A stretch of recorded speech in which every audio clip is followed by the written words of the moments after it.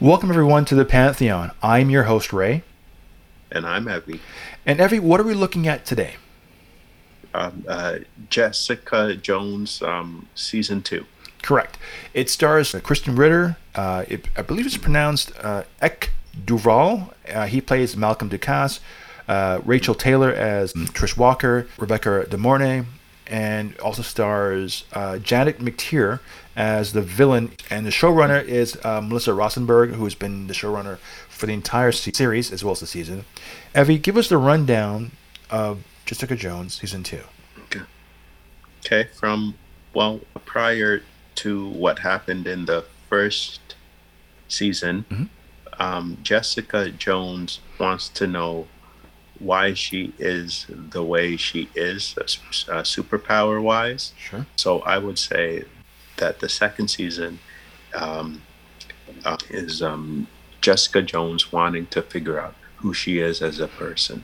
Exactly. Now that's really what it comes down to in a nutshell. Yeah. Right? It's just pulling back, because I think really, I mean, once you had Kilgrave, you really couldn't go.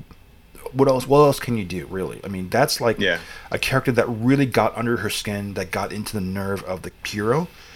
When you look at her, the logo, it's the name Jessica Jones, and it's cracked mirrors, is because she's cracking, like she's coming undone from below. So, exactly. So we had a villain that caused it. So now we're gonna have to peel back the layers and seeing like the trauma that created her, and the trauma that's behind it all. And we're learning some truths. And it starts off right at the bat from the first episode with Trish Walker. She's doing this child party thing where she's singing and playing the character I like your cray cray to these two adult males, just to get information on IGH, which leads to which was the company that made both Luke Cage and made Jessica Jones. And now it's down this rabbit hole, if you will, of how she came about. This is really cool because this deals with the guilt. This has a bit of guilt too, because she is still harboring the guilt of killing Reva, which was Luke Cage's wife, you know. Yeah. And I think this is my personal opinion, but the murderer or the killer in season 2, the reason why she goes with this killer on this road trip willingly to try to keep the killer like at bay is because she harbors some psychological responsibility to take control and responsibility of this murderer. The only thing I won't reveal is like who the murderer is. I mean, it's kind of a silly thing, but you know who I'm referring to, right? Yeah, I do. Okay, so I think that's my theory, is that the reason why she is giving up her life and putting her life in jeopardy at risk or becoming a fugitive is because she feels that she is, I don't know if worthy or not is a good answer, but like there is a lot of guilt that she's done bad, and this is her way to make good on it, you know? Yeah, for sure. Let's get into some of the characters, because this is, I think, in terms of the MCU, Netflix MCUs, Daredevil and Jessica Jones is probably the top two best shows in terms of story written. I mean, you can argue some things with Luke Cage. I mean, I don't know if you can argue Iron Fist too much, but like with Luke Cage, there is some good quality writing in that too, and some good sequences. Yeah, for sure. But in terms of drama, like real good psychological drama and issues, and not, I won't say public service announcement, but like things of notoriety, like that's like everyday like issues, like things of concern or ongoing conflicts in the world. They really do target certain social functions, a social justice warrior, if you will, on the show. You know.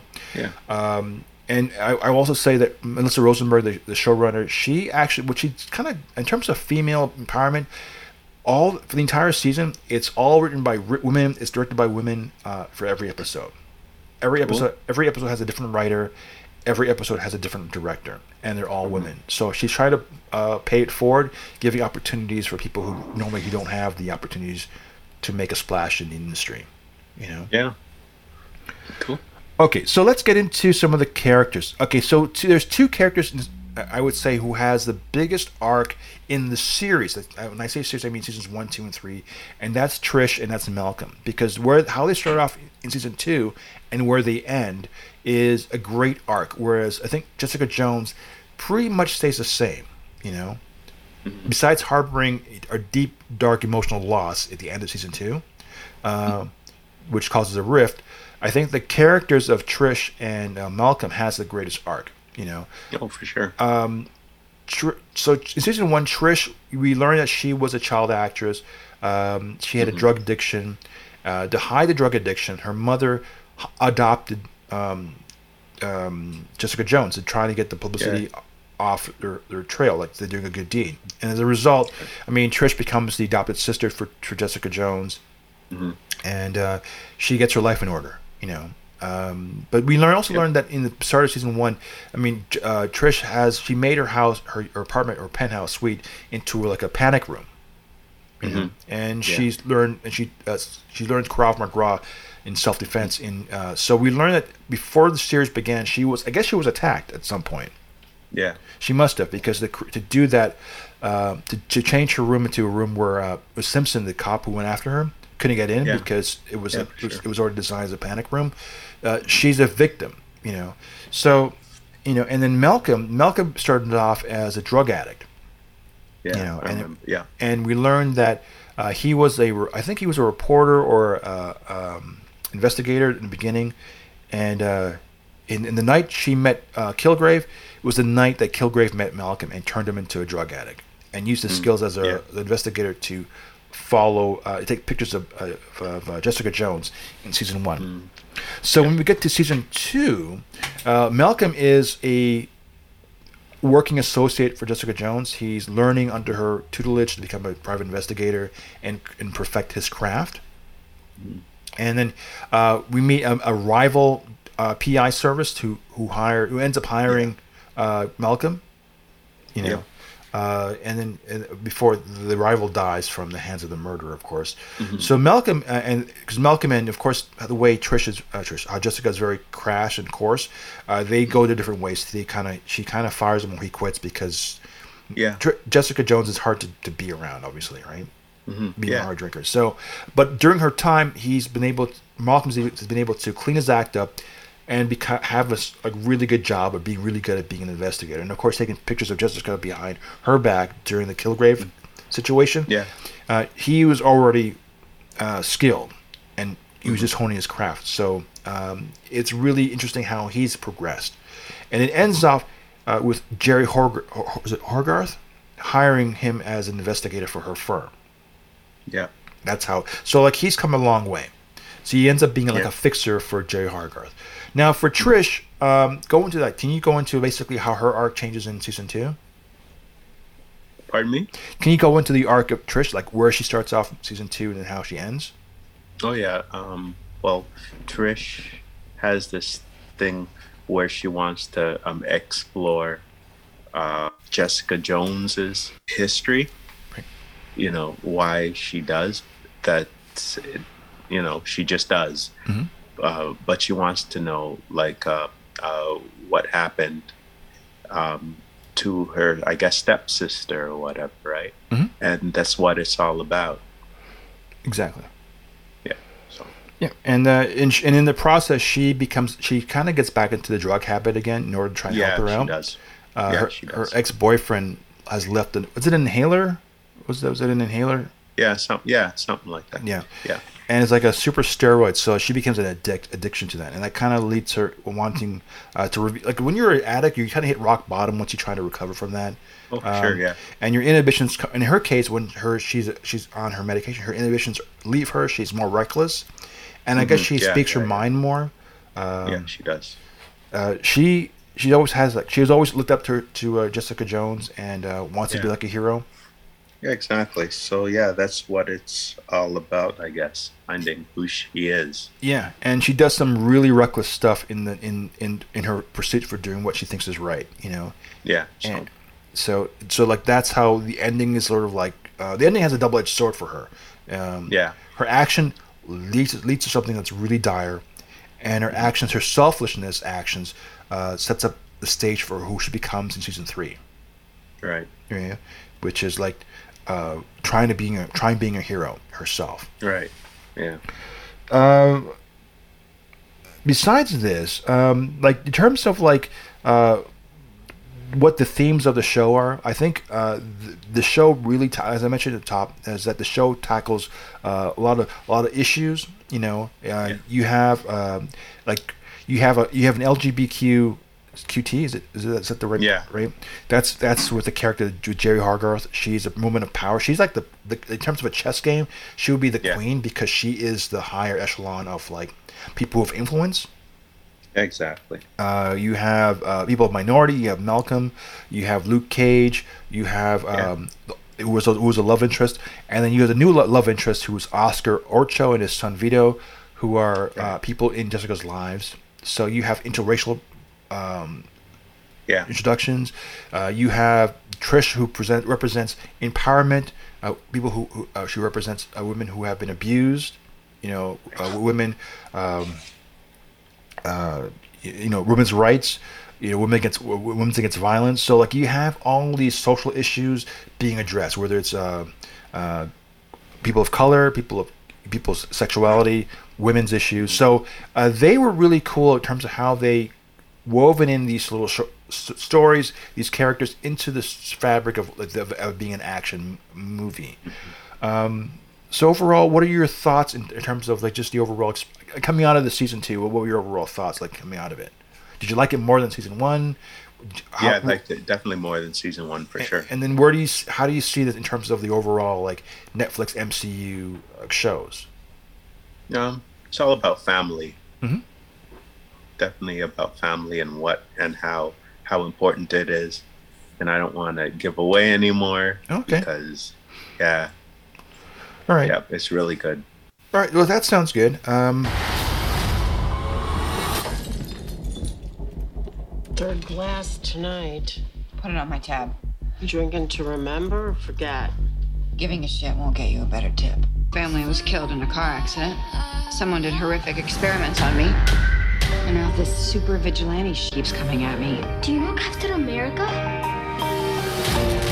I want to absorb Ailey's investigations. You don't want me, you just want to eliminate the competition. I never take no for an answer. How rapey of you. Something happened behind these doors. I have 17 years of questions, and they are deep. Just knowing what was done to you might help you. We were made here. Me and something else. The only way to find it is to open the door wider. We get into the part where we like to refer to as Evie's Corner, where our people from social media send emails, send tweets. Actually, basically, not me, but they ask Evie questions. So the segment we like to refer to as Ask Evie. Okay. All right. So the questions we have today are: what film do you think has the best score? Meaning music, not soundtrack, but like background music or background. Black Panther. Okay. And the Hulk. I had like 20 people who asked this question to ask you. Okay. And out of that, they gave their opinion, and the Hulk came in with like 30% from Danny Elfman. He did the soundtrack for the Hulk, and they said the same thing. I honestly don't remember the soundtrack for the Hulk, but apparently it stood out. Right? It's really good. Yeah. Okay. Definitely for me, anyway. Yeah. So sure. I'll tell you what the fans have given to us. They wrote down Danny Elfman's 1989 Batman, which you would hear in the animated series, as well as the one with Prince and Michael Keaton. That soundtrack, or that score. Sorry, with the Joker, with Jack Nicholson. And then the second one was John Williams' Superman 2. Oh, okay. With Christopher Reeve. Cool. But in your case, you said, Black Panther was a very strong influence for you, right? Yeah. That's really cool. Okay, so the next question we have is the character that does the bare minimum. Oh my gosh. What character do you think that does the bare minimum? What do you mean, like in the movie itself? Yeah, so I guess like a superhero or just a main character or a lead or an important character who really does like the bare minimum in that film. Bare minimum. Okay, I would say Robin. Okay. Like Yeah. Which film? Which film would you say that's in? Or because I guess there's only one, right? Yeah. Oh no, there's two. There's the '60s Batman, and there's the 60s. Batman and Robin, right? Yeah, actually, I would say Batman and Robin. Okay. You know, because again, he's just there, right? And he doesn't really do too much. Although, you know, Okay. that's what I think. Well, in terms of your listeners, they gave us three. I'll tell you what the top three are, and it's Jane Foster. They said they say from Thor: Dark World did like very little. Quicksilver in Age of Ultron, and Jean Grey from X-Men. They didn't say which one. I don't know if it's Famke Janssen or the other girl from First Class. Okay, yeah, I can see that. Cool. Okay. Well, that's Ask Evie. So I want to say thanks, Evie, for your answers. That's really cool. All right. So let's get into the email bag. You've heard Mailbag Song. Hit it! Letters. I get letters.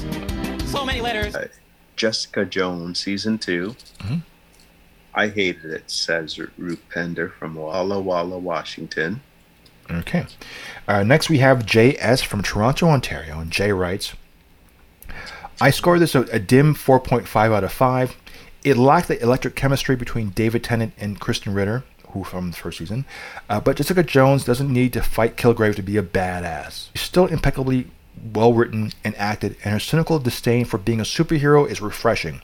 Her story arc this season was necessary and gave the character room to grow. But I'd still show up for the whiskey drinking and sarcasm. Yep, that sounds kind of cool.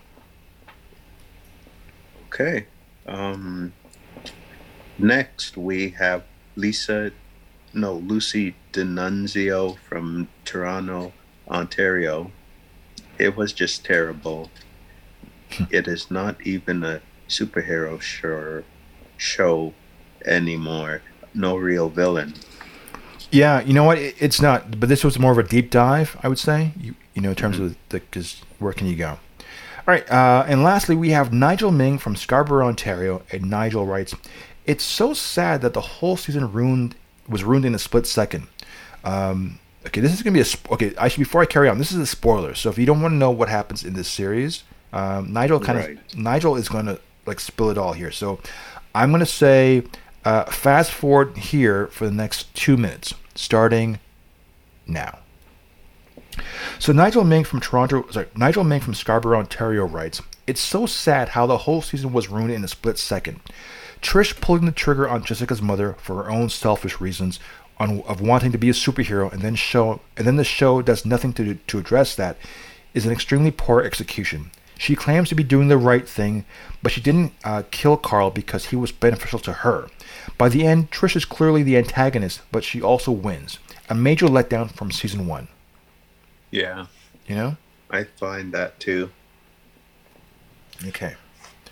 Well, thank you to all. And then what we're going to do is something we've been doing for the last couple of weeks, as we'll be doing a countdown of MCU movies. So we're down to the top 5. And today, we're just going to hear Evie's top 5 MCU movies. So out of all the 23 movies that's been now released thus far, because Black Widow got pushed to July, from 1 to 23, we've been counting down. So we're down to the top 5. So what are the top 5? Starting at number 5, what are the 5 top MCU movies in your opinion? The fate of the universe lies on your shoulders. Now, whatever you do,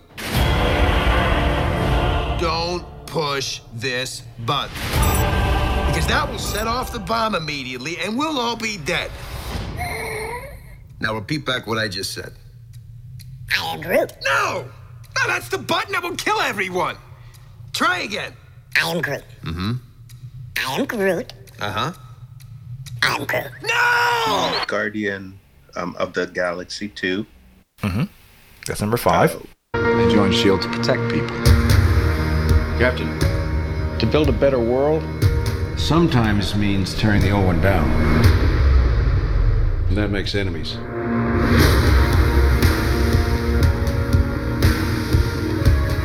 Are you ready for the world to see you as you really are? Winter Soldier. It's number 4.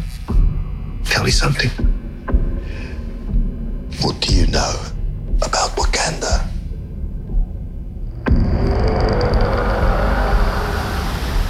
third world country. Textiles, shepherds, cool outfits. All front. Explorers have searched for it. Called it El Dorado. They looked for it in South America. But it was in Africa the whole time. I'm the only one who's seen it. And made it out alive.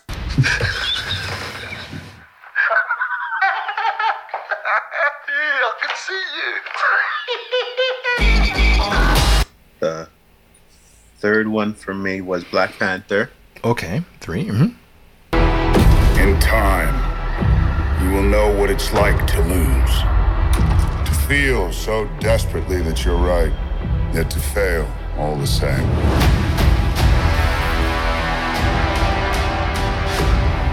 Dread it. Run from it. Destiny still arrives.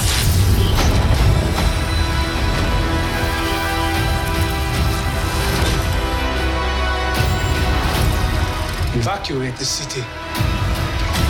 Engage all defenses. And get this man a shield.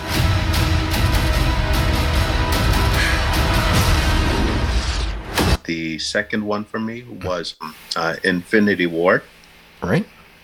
And then my most favorite was Stay on. Hey, Miss Potts. If you find this recording, don't feel bad about this. Part of the journey is the end.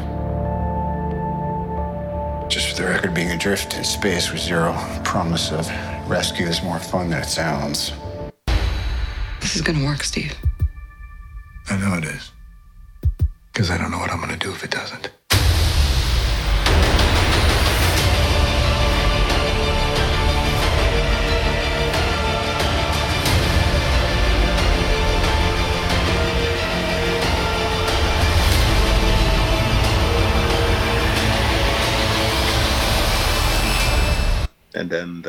And then my most favorite was Endgame. All right. So those are your top 5. And okay, so Evie, and so that will end our show. And how can they reach us? Email. Mm-hmm. And that space on our website. Good, yeah. Okay, and so with that, I am Ray. I'm Evie. We'll talk to you next week. Take care.